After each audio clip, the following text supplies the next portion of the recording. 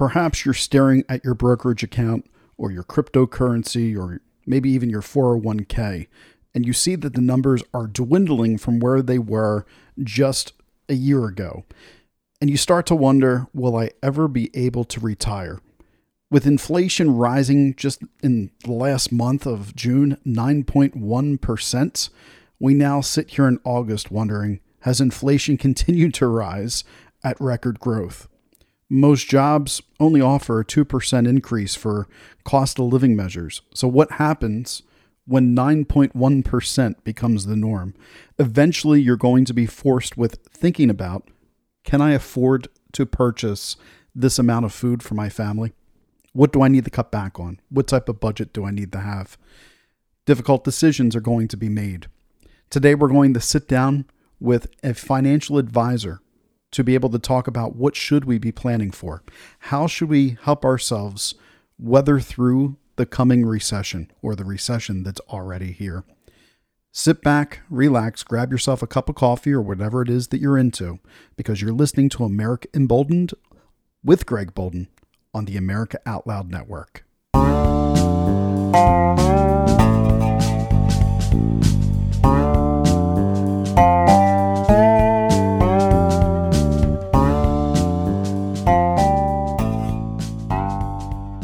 Hello, bold Americans. Welcome back to another episode of America Emboldened with Greg Boulden here on the America Out Loud Network. Over the past few episodes, I've been highlighting the recession and the talk of the economic pain that people have been feeling since May, whether it's going to the pump and putting gas in your car, or it's going to the grocery store and trying to purchase your groceries. It seems that the dollar is not going quite as far. So I wanted to reach out and try to find somebody that could help my listeners plan for the recession, plan for the future, what to do when you're on a limited resource of income from your job. So today I have for you the president of Blue Rock Financial Group, Todd Rosell. Todd is the president and founder of Blue Rock Financial Group. He has a fee-based financial planning practice that focuses on assisting individuals and business owners to make educated decisions on an ongoing basis. He's been doing this since 2005. So I want to welcome right now Todd Rosell to the show. Todd, thank you for joining me today. Yeah, Greg, thanks for having me. I appreciate it. And I couldn't agree with you more. The topic is extremely timely. I have to wonder, you probably deal with people that have tons of money and people that don't have a ton of money, but your goal is always to make people profitable in their investments, I'm sure. What are people calling you up, asking you as the number one question right now? What are you hearing from clients about how to protect portfolios? What's the concern? Yeah, so I'm going to take a step back before we take a step forward. So in my practice, what we do is we really look at the holistic situation of a client. So that includes what's coming in, what's going out. It includes what they're spending. One of the smallest items that is extremely important is what goes out every day. And we don't really focus on that. We focus a lot of times on how much we make or how much we're making in our investments. And a lot of times, if you can turn that faucet off or down, it does miracles for someone's financial situation. So, we look at what are their risks that they have, what are their, tax challenges that they're facing every year, whether it's income-based, whether it's investment-based. Retirement planning is a big one. So, what happens when we're unemployed? It's, for many cases, it's the first time that a client's been unemployed in 40 years. And all of a sudden, things happen around them that they may not, be very comfortable with, and emotions kick in. So, there's a lot of things that we have to balance when it comes to financial planning. And the investment side is a big one. Because for a lot of folks, that's the bridge that's going to get them from the working years to, for what we call it, the rainbow or the grave, because we got a lot of time, hopefully, between the time that we stop working and the time that we don't need money anymore. So, but what can we focus on? What can we be doing? It's really tough because we really can't do a whole lot once things start to go in a certain direction. So most of the due diligence that needs to be done is beforehand. Are we allocated appropriately on the investment side for who you are and where you are in your life and in your situation?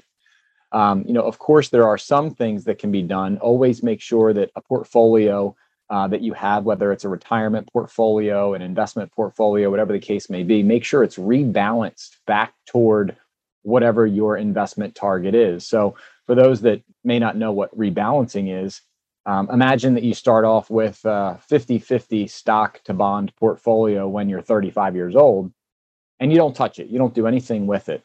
Well, we know that bonds historically will stocks will historically will outperform bonds.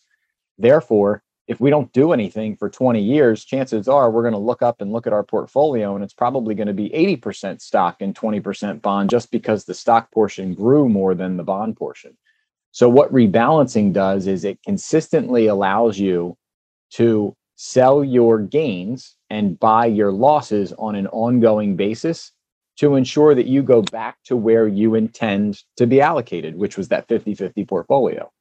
And again, obviously, that's an oversimplified, explanation, but this holds very true for folks, because if you got to the point where you put money in a portfolio and you wanted it to be 50-50, and now all of a sudden, before the market takes a downturn, you're 80-20, your risk is well overexposed, and now you're subject to greater than intended losses because of that lack of rebalancing over time. So again, even as we're going through this, it's important to make sure that we continue to rebalance. So that's on the portfolio side. Okay, so before we even get into, somebody's already started to make these investments, let's start the conversation off as somebody's ill-prepared. Somebody has not had somebody like yourself to make investments. Let's look at the average American, right? Mm-hmm. I think a report just came out that almost 70% of Americans are living paycheck to paycheck right now. It's at an all-time high. So if an individual has not made the proper investments, they don't have a plan for when there's economic hardships, what are some simplistic steps that somebody can take immediately to start providing better for their family and not worrying as much as about what groceries are costing and paying all the rest of their bills? What are some simple things people want to look at, from debt ratios and that? I mean, if you boil it down to something that everybody understands, it's actually do a budget.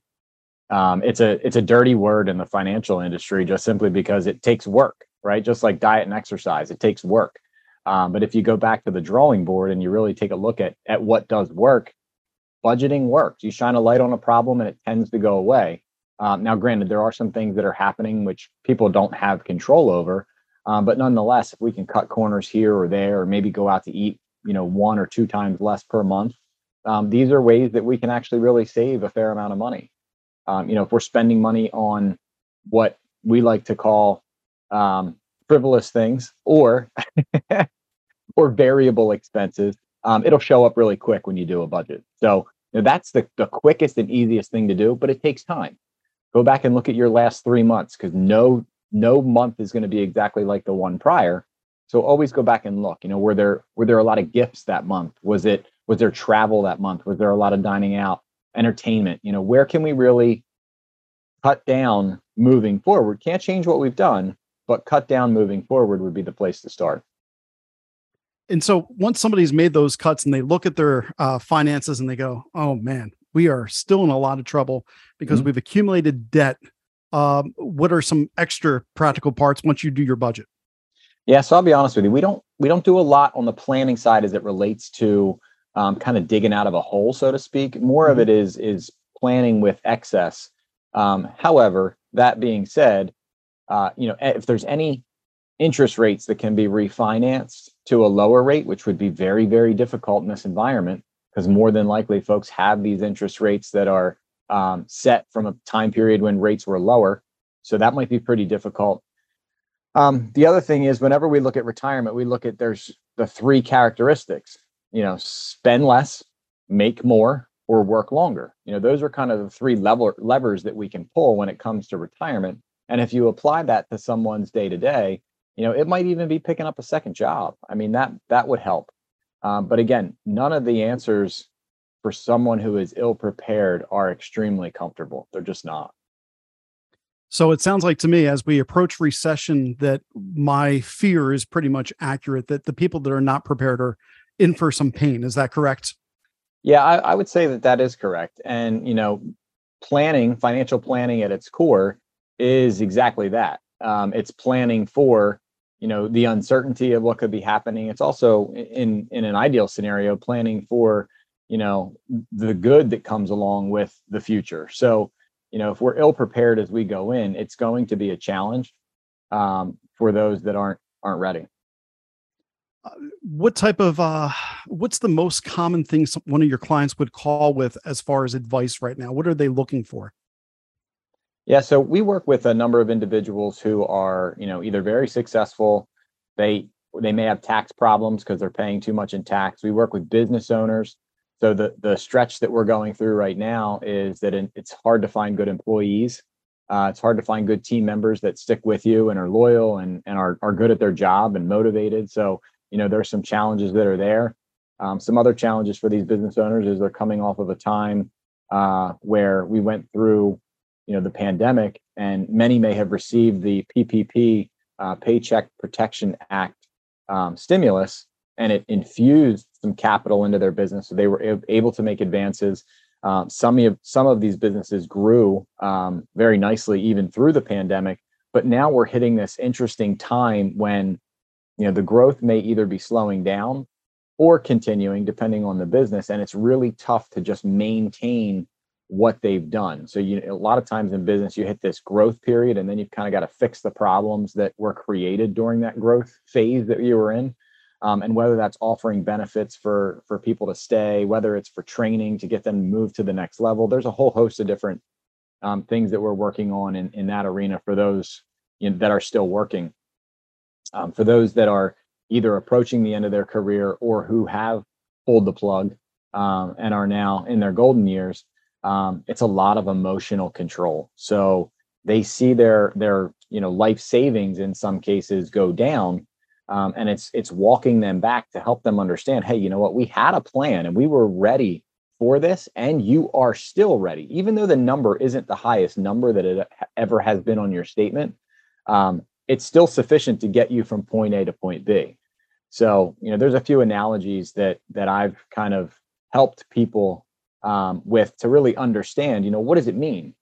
And I pick on my dad a little bit because my dad says, Todd, my account was here and now it's here. And I'm like, what's in your checking account and are you okay? And the answer is yes. Everything that's in my checking account is good. I'm good. I can live the life I want to live. And when we compare our investments, that's typically what we do. We take the highest value we've ever seen and then compare it to wherever it is today, which is, if we're having that conversation, more than likely lower.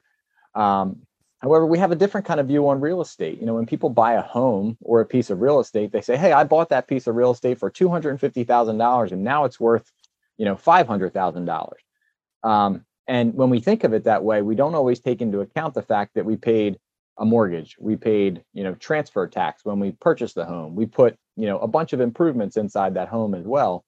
And if we kind of get a chance to really flip our thinking, if you take what you've put into whatever it is, investment, real estate, anything, you put in X and now you're at Y. If Y is more, then that's a good thing. If Y is less, then it may or may not be a good thing. Obviously, with real estate, there's many meanings and uses for real estate. Some is just that people like to sleep inside, so that's always a good thing. But for other people, we use it for investment purposes and whatnot. But sometimes it's really just framing and shaping what we've used our money for and where it is and what it is today. So historically speaking, with where people are, we've never seen home prices skyrocket without falling, but all the economists seem to be saying these home prices are here to stay. They're not coming back down, which is encouraging if you're a homeowner already. If you're not a homeowner, that can be a little bit more daunting coming out maybe from college with debt. Maybe you've been living with mom and dad waiting to get your home, and now you see all these costs and inflation and everything going up. What is the top, I guess, commodity that people should be investing in 2022? What's the most recession-proof investment somebody can make? Yeah, Greg, it's interesting. So, again, when we look at things, from the perspective of what should I be doing, we always like to tie it back to a goal. And if that goal, for example, is to buy a home for someone who is coming out of college and saving and scraping to be able to put a down payment down, the investment that they should be putting their money into is cash, because they're going to have the same amount, if not more, because they've saved it when they go to actually spend it. And that timeline for that person is likely very short. When we look beyond that, we start to look for maybe folks like you and I who are thinking, okay, you know what, maybe I want to buy a second home, or maybe I want to, save for retirement outside of just my 401k or whatever my employer sponsored retirement plan is. we then start to look and see, okay, well, do we want to take a chance or do we want to create predictability? In my financial planning world, I like predictability. The fewer variables, the better. And, I've had a lot of conversations. Well, I should say I had a lot of conversations with a lot of people who wanted to talk about crypto and wanted to talk about Tesla and these things that were, doing very well in 2021. For some reason, I haven't really had many of those conversations lately. And no one's really asking anymore because the amount of risk that some of those folks took on and the price that they paid, it may be temporary pain. It may be long-term pain. We don't know yet. But, it's really, you got to put the goal with the answer in our minds on the financial planning side so that, you have a good understanding of what to expect when you get to wherever, that goal is 5 years out, 10 years out, 15, whatever the case may be. So, balance is almost always our answer. We don't want to put all of our eggs in one basket, whether that's all in the stock market or all in the bond market or all in real estate. Being diversified and, understanding that you're going to see ebbs and flows in every market is extremely important. Real estate market being, something that we've seen most recently, the double-digit increases we've seen in 2020 and 2021. We didn't see those for 10 years. We saw single-digit increases, and then all of a sudden, the market, the lack of growth since 2008 caught up, and it just happened to show up in 2020 and 21 by way of the pandemic. Yeah, advice that I received a long time ago was always pay yourself first when you get your paycheck. And by paying yourself, somebody used church as an example, like tithing. The Bible had stated, take 10% of everything that you own and pay to the church. But somebody once said, do that for yourself. Take $1 out of every 10 that you've earned and always pay yourself in the savings. Is that a pretty good principle to start with? Tremendous. So there's a book out there, The Millionaire Next Door. And the premise behind it is treating yourself as a bill and paying yourself first. So, I have two daughters. They will be 18 and 15 this month. And we set up bank accounts for them when they were, I think they were probably 10 and 7. And, kids get cash. They just do. And, whether it's grandparents, whether it's birthdays, whatever it is, they end up with cash. And it's like, hey, Dad, look, I have $100. And I'm like, give me that money right now. You only get to keep half. And at first, it's extremely painful. And then finally, it's like, okay, well, you turn around and they're getting ready to, I don't know, drive or like the other one go to college, and they've got a savings account now or a checking account that's got a fair amount of money in it. That would have never been there had we not done exactly that. So forming those good habits very early is extremely important, but you're exactly right. Paying yourself first is, again, a very basic concept that works extremely well. Excellent. Well, Todd, we're going to continue this conversation in just a moment. We got to take a break for our sponsors. Everybody, you're listening to Todd Roselle. He's president, founder of Blue Rock Financial Group, giving us a little advice on how to deal with this recession and what planning looks like. We'll be right back after the break on America Emboldened with Greg Boulden on the America Out Loud Network.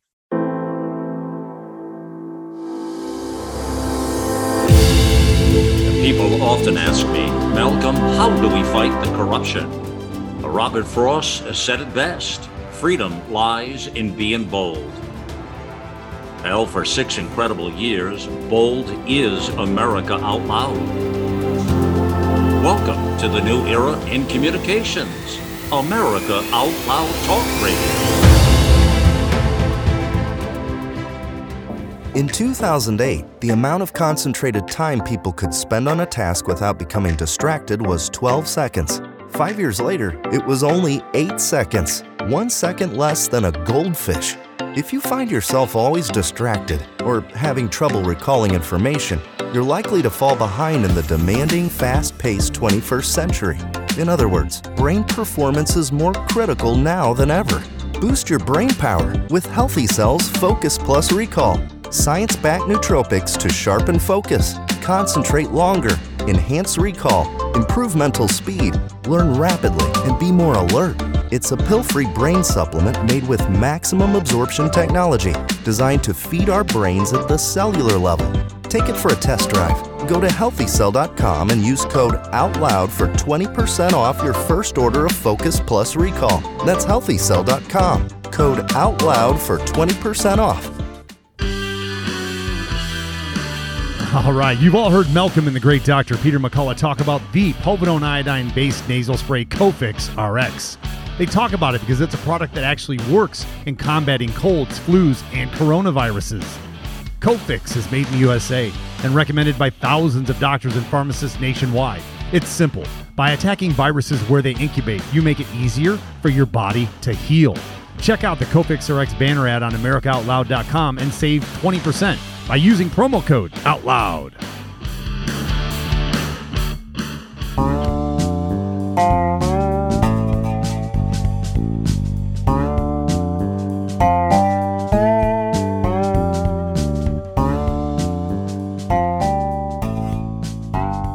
Welcome back, Bold Americans, to America Emboldened with Greg Boulden. We've been talking with Todd Rosell from Blue Rock Financial Group, and we've been talking about the recession, inflation, how difficult it is for people right now.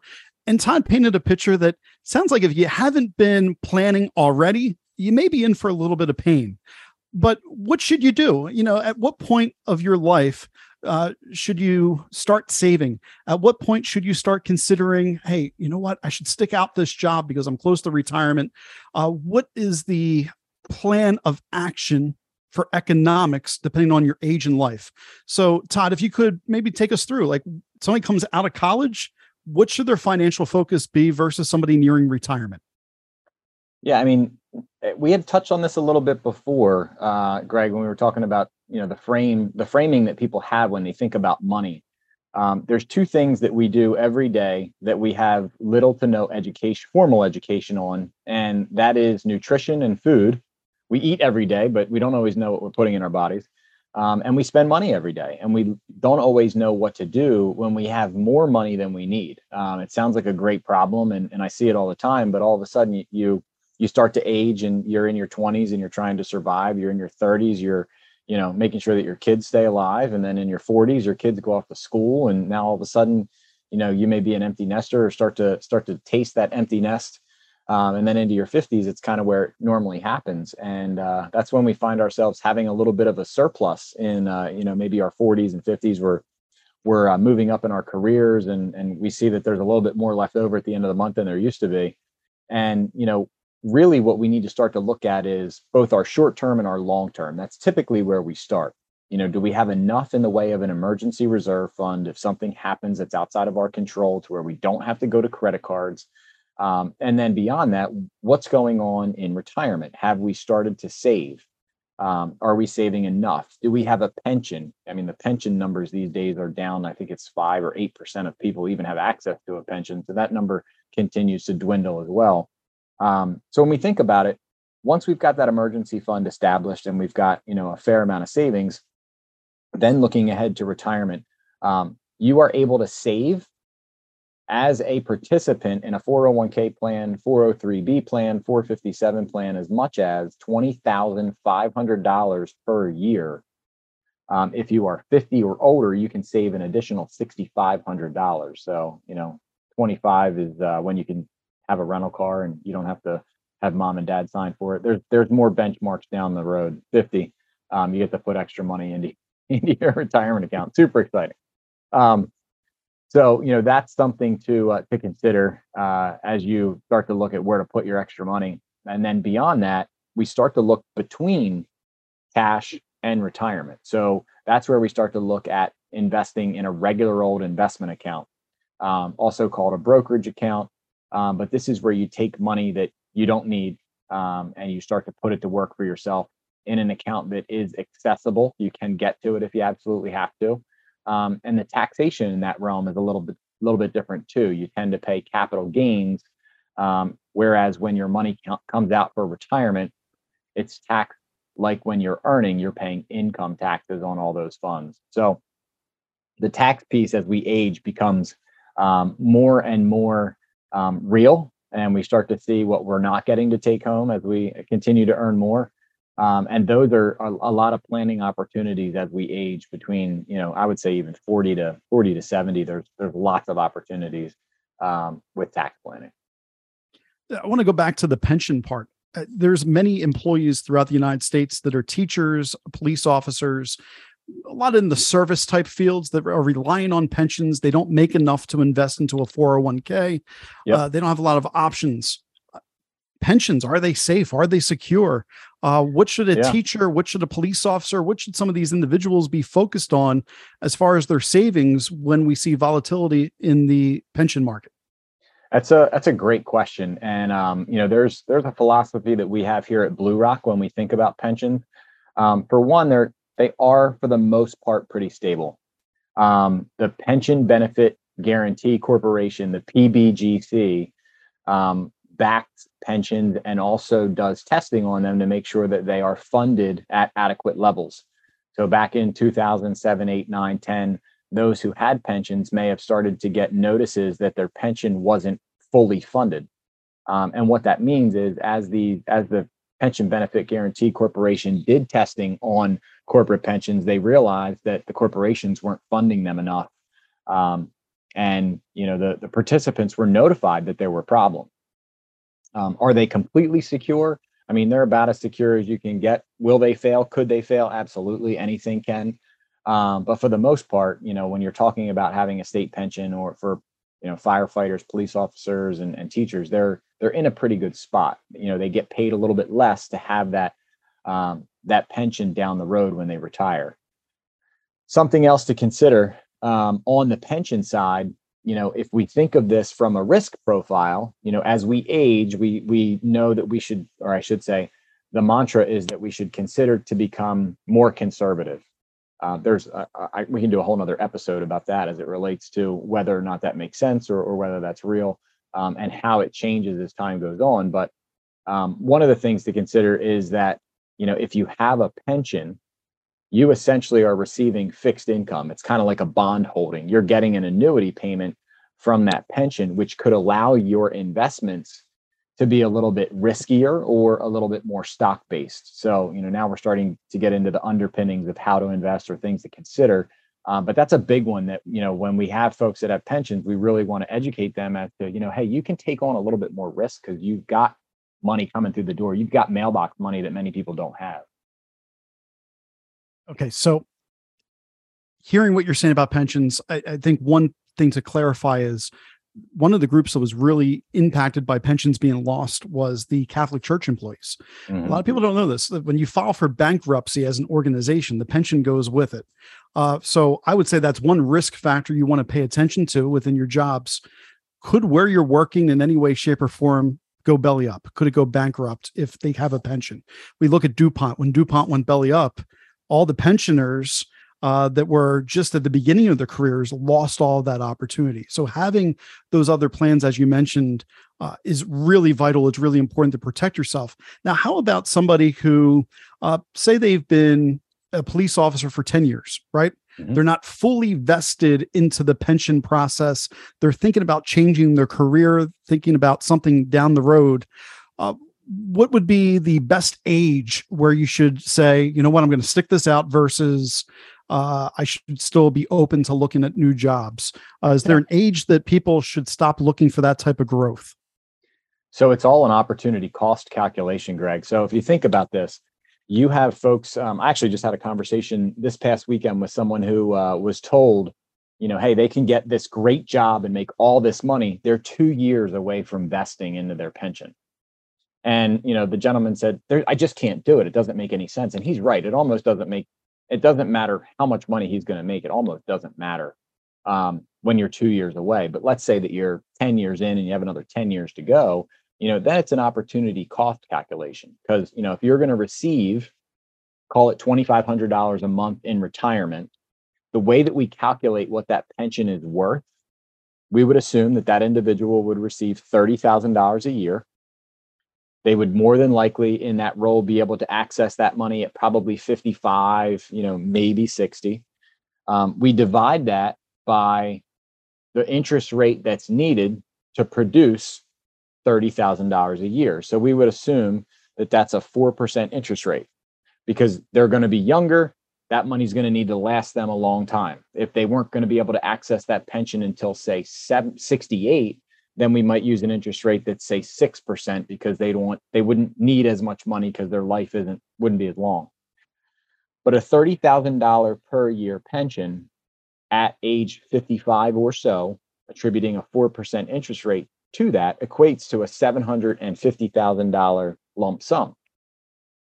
So if an individual has the ability to replace that through working, let's say they're going to go from making $100,000 a year to $300,000 a year, maybe they can replace that $750,000 over the same time period. But it's all about opportunity cost. What are we giving up if we decide to go down this other road? Because once we pick this other road, we don't know what the road is that we didn't pick. So that's great advice there. I like breaking that down into the calculations. Now, the average person is not going to be able to come up with that calculation on their own. Right. I watched you do the math right here as we're doing the interview. Yeah. And show me the 750,000.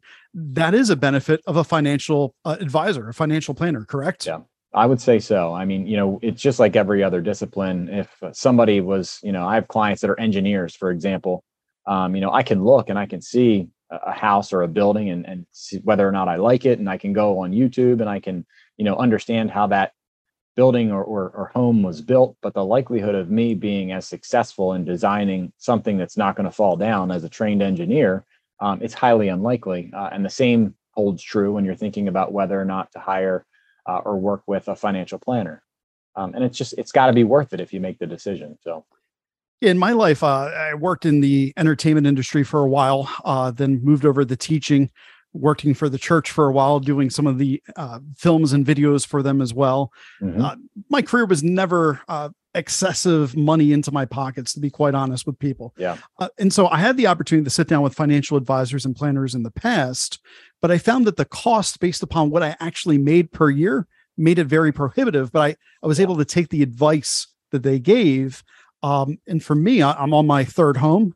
I've been able to invest very wisely from some of that advice that I got, but I didn't join something long-term. And honestly, my long-term plan is my pension from teaching. It's not a 401k. It's not, all these other things. So I can relate to the average person that goes, you know what, Greg, a financial planner sounds wonderful, but it's only for rich people. That's all that can afford that. Mm-hmm.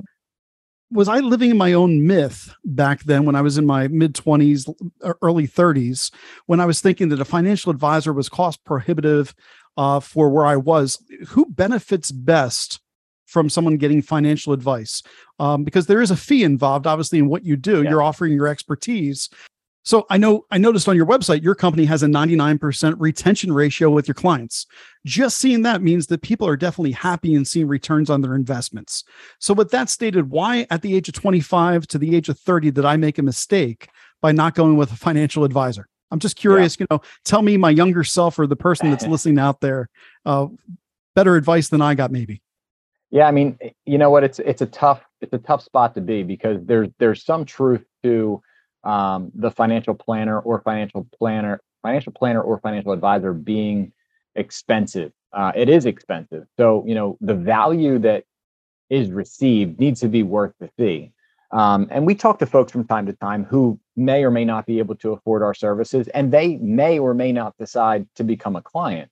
The other thing is there are a lot of different types of advisors who are out there.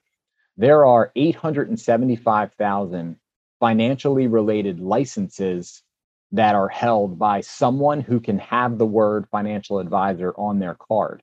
Now, these folks could work at New York Life. They could work at PNC Bank. They could work at, a brokerage house such as a Morgan Stanley or a Merrill Lynch. They could be at an independent firm like mine, where we are catering towards a certain type of client. And we are really advice driven, as opposed to, some of those other entities and some of those groups are commission driven. So, there's a little spot on the SEC site, the Securities and Exchange Commission website, which says you should have full knowledge of what you need to do and what you are engaging in before you ever hire an advisor to protect yourself.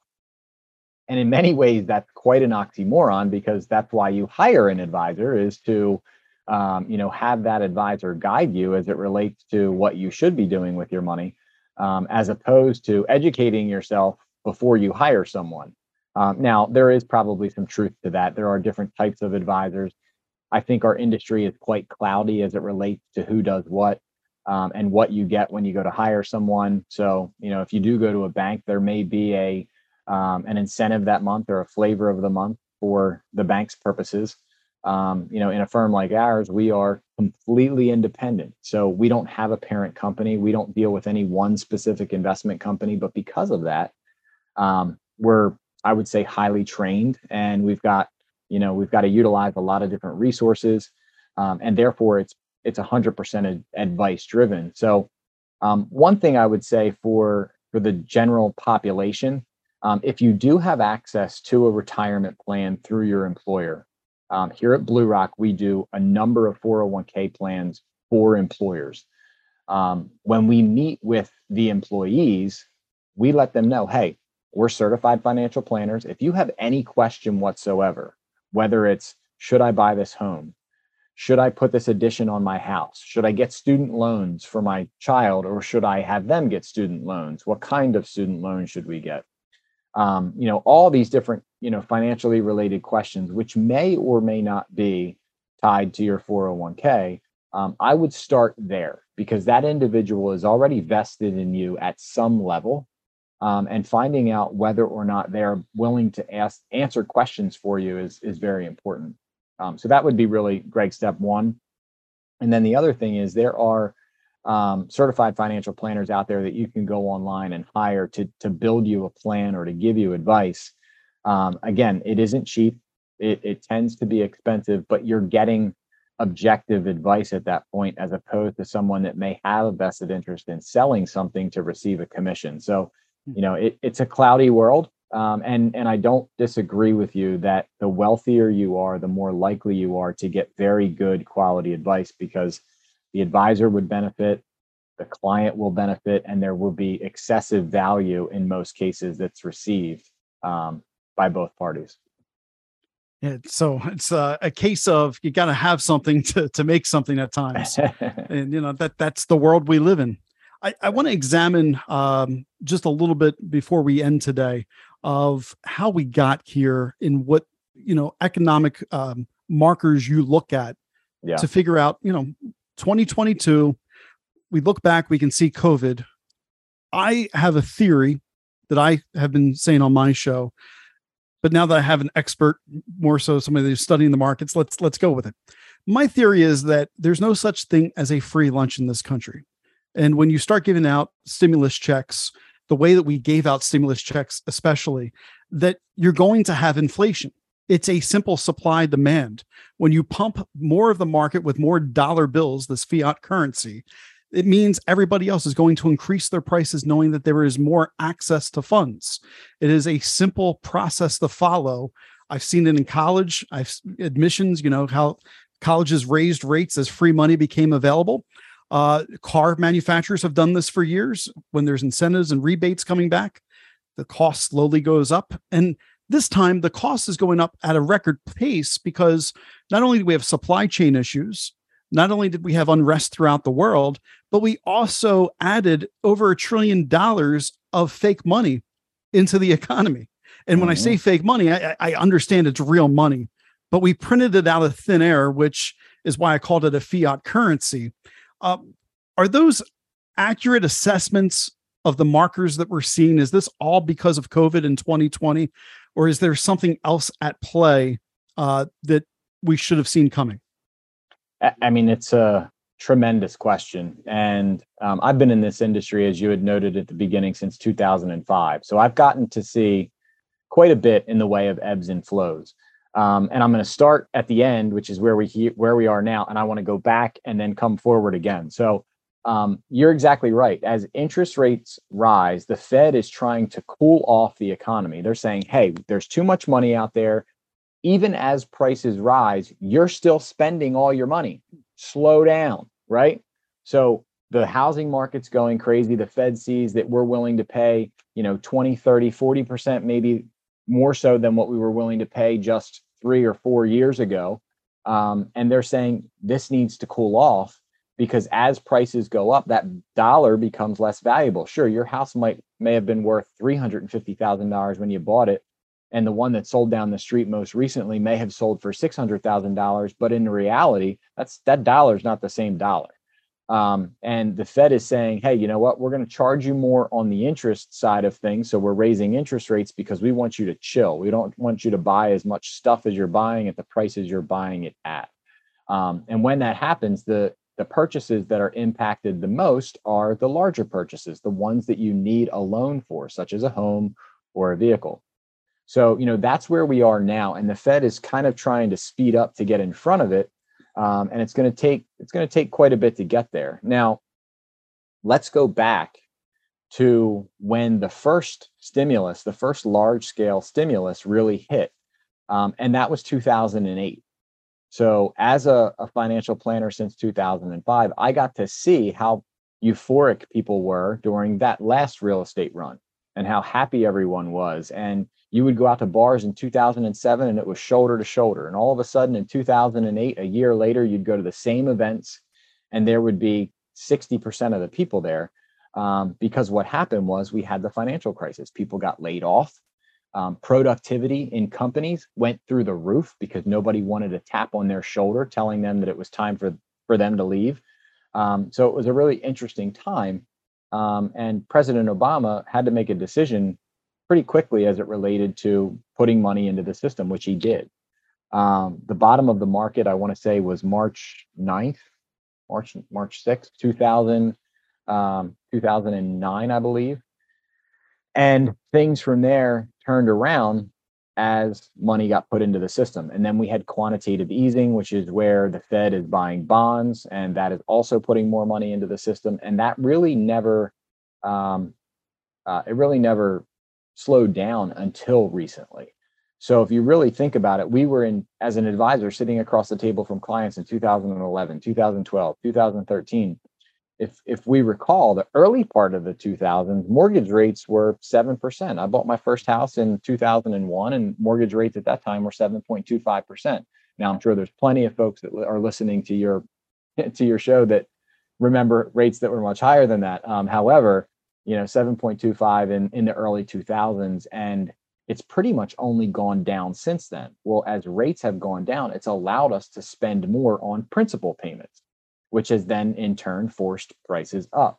But I remember 2011, 12, 13, 14, we're saying rates have to go up at some point. We've got to get back to normal. And it never really happened because of the fact that, we were able to kind of get out of that stimulus area without seeing what you're describing, which is the increase in inflation. We were all expecting it, but it never really came.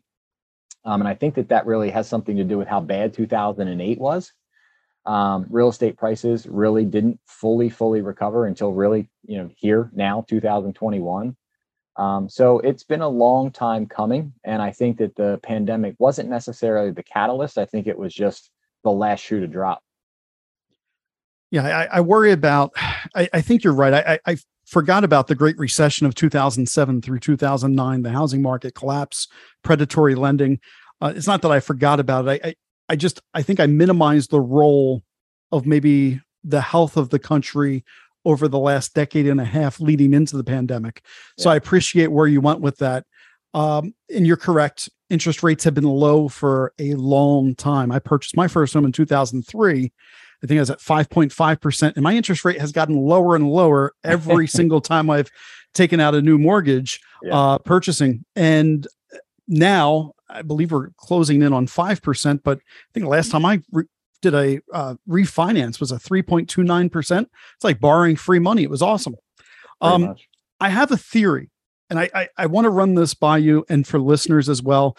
By no means am I a financial advisor, so this is the best question to ask Todd while he's on with me right now. My theory is now is a great time to sell your home and buy a home that's more expensive than what you would normally buy. And the reason I see that is in a recession, when we start to see a devaluing of currency, if you look at the 1980s as kind of a prospect of what happened, eventually wages have got to catch up to where inflation is. There is going to be a period of hurt here. I think it might be a prolonged period of hurt, but I personally feel that now's the time that if you take on debt, you might actually be taking on less debt long-term than in previous years. Am I off based on my gut reaction on that, or is that a strong assessment based upon the recessionary markers in your planning? Yeah, gut reaction is correct. So, just to kind of give it back in a different way, Greg's saying purchase a home that maybe is worth a little bit more right now, get a little bit uncomfortable because a large portion of that payment is interest as it stands today. And you'll be able to refinance that down the road and you won't have as much pain, even though you're also going to be making more as time goes by. I would add just one thing to that. So, what we typically see when interest rates rise or there needs to be a coming together between buyers and sellers, that process doesn't happen quickly. So, for where we sit today, we probably have about another 6 months, maybe 9, before it starts to work itself out, where sellers are going to be motivated. They realize that they're not going to get what their neighbor got. They're going to have to come down on their price. The other problem is right now, inventory overall is still relatively low. The reason why it's low is because of the fact that as soon as homes were coming on the market, people were buying them immediately, which is, again, part of why we're where we are as it relates to the inflationary terms that we're seeing, is the Fed trying to cool that down. And that will happen. So if folks do end up purchasing and they're buying at 5 or 6 or even maybe 7% interest rates at some point, it's likely that as time goes by, we'll see that start to, come down a bit. And then when they refinance, they'll actually end up in a much better spot and have a higher valued home with a lower outlay per month. And so I have one other clarifying part that maybe I'm wrong. So I heard what you said about refi, but I wasn't even thinking about refinancing as far as making it out better. I'm looking at the standpoint of when you have inflation on this level, when, like we saw in the 1970s, when you could purchase a home for $19,000, and then the 1980s, homes became more expensive in the wages and jobs. My question I think I want to ask you is $1 million now 20 years ago's $500,000? Is $1 million no longer what $1 million used to be worth? Are we really seeing almost like a 50% reduction of wealth when it comes to the numbers? And do you believe that's what I'm seeing? And do you believe that will be reset in a way of wages coming up? Or do you think that this all has to collapse? I think that's really that's what I was trying to get at when I said you could take on more debt right now, because eventually there has got to be an adjustment period in the market that would make your dollar more powerful, which means your debt wasn't as high. So, when we think about that in context, the Fed's goal is to keep inflation low, right? It's to keep it between 2 and 3%. I think they'd rather like to see it at closer to 2%. But, as time goes by and we see inflation where it is today, we then can back into what the dollar was worth X number of years ago based on whatever the interest rate was, right? So we can say, okay, in theory, if the interest rates are, call them 3% last year, and we were at a time when rates were right around there for an extended period of time and inflation was around 2% per year, you can take the rule of 72. And the rule of 72, divide 72 by the interest rate, and that's how long it takes for the value of that dollar to double. Or if you go the other way, how long ago was it that it was half that value? And 2 divided by 72. Can you do quick math? 36. 36. Yeah. Sorry. My microphone was muted. Or if it's, 3%, right? If we were seeing 3% inflation, then it would take, the value of the dollar 24 years to double. So, those are the kinds of things that we could look at and say, all right, what's actually happening in the market? What you're alluding to is wage growth. Wage growth has been stagnant. And if you look at what wages were in the 70s versus what like a $19,000 salary or whatever it was in the 70s, if you fast forward to today, that number might be, 50, whatever, but you're not buying the same amount of goods and services as you were in the 70s today. So, wage growth is its own animal that we really haven't seen recover from the Great Recession at the level that it really should. So that should happen, Greg. We should see wages come back.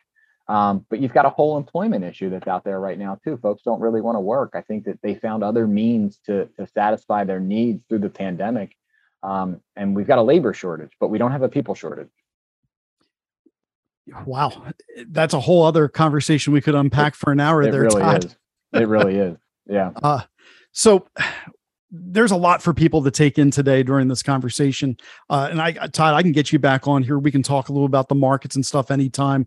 Maybe if you want to be a guest and talk about what's happening in the Fed, quantitative easing, which direction things are going, I'd be happy to have you come back on and share that with listeners.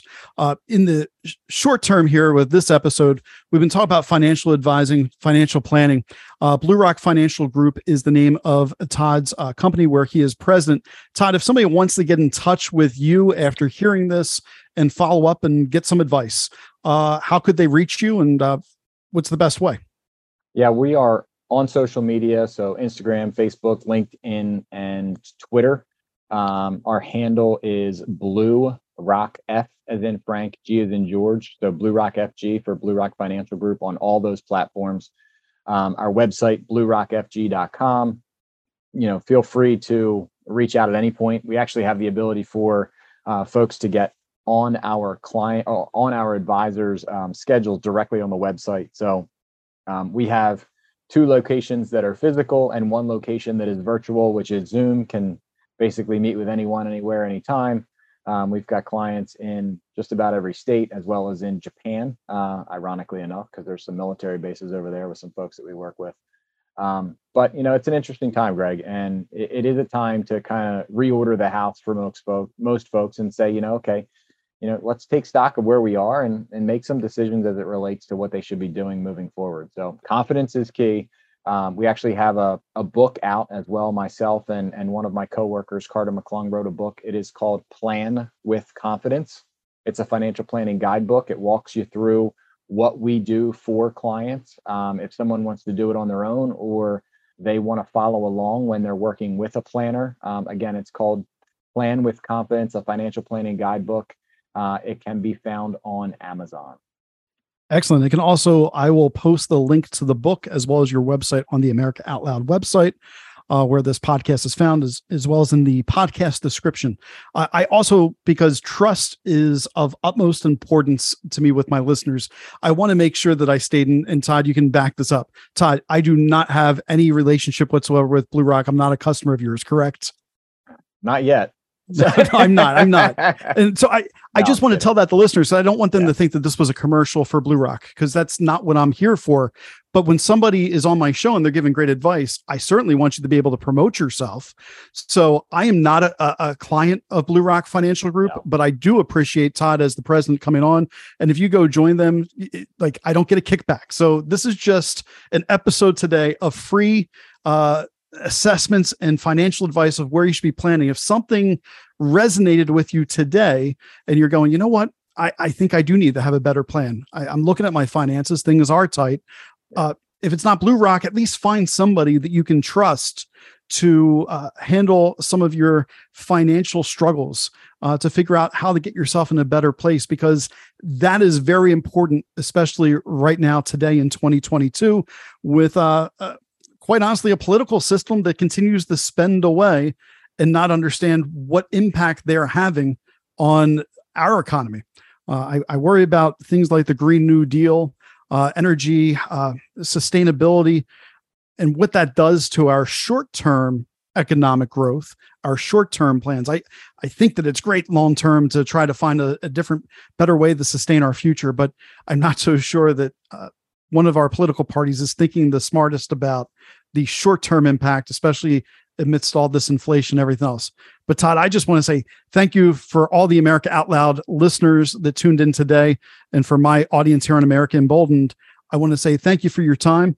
Thank you for your words and what you offered today. And I continue to wish you well in what you're doing, and hope that you continue to make people to be financially successful, not just in the short term, but in the long term as well. So thank you, Todd. Yeah, Greg, thank you very much. I really appreciate it. It's been a pleasure chatting with you, seeing you as well.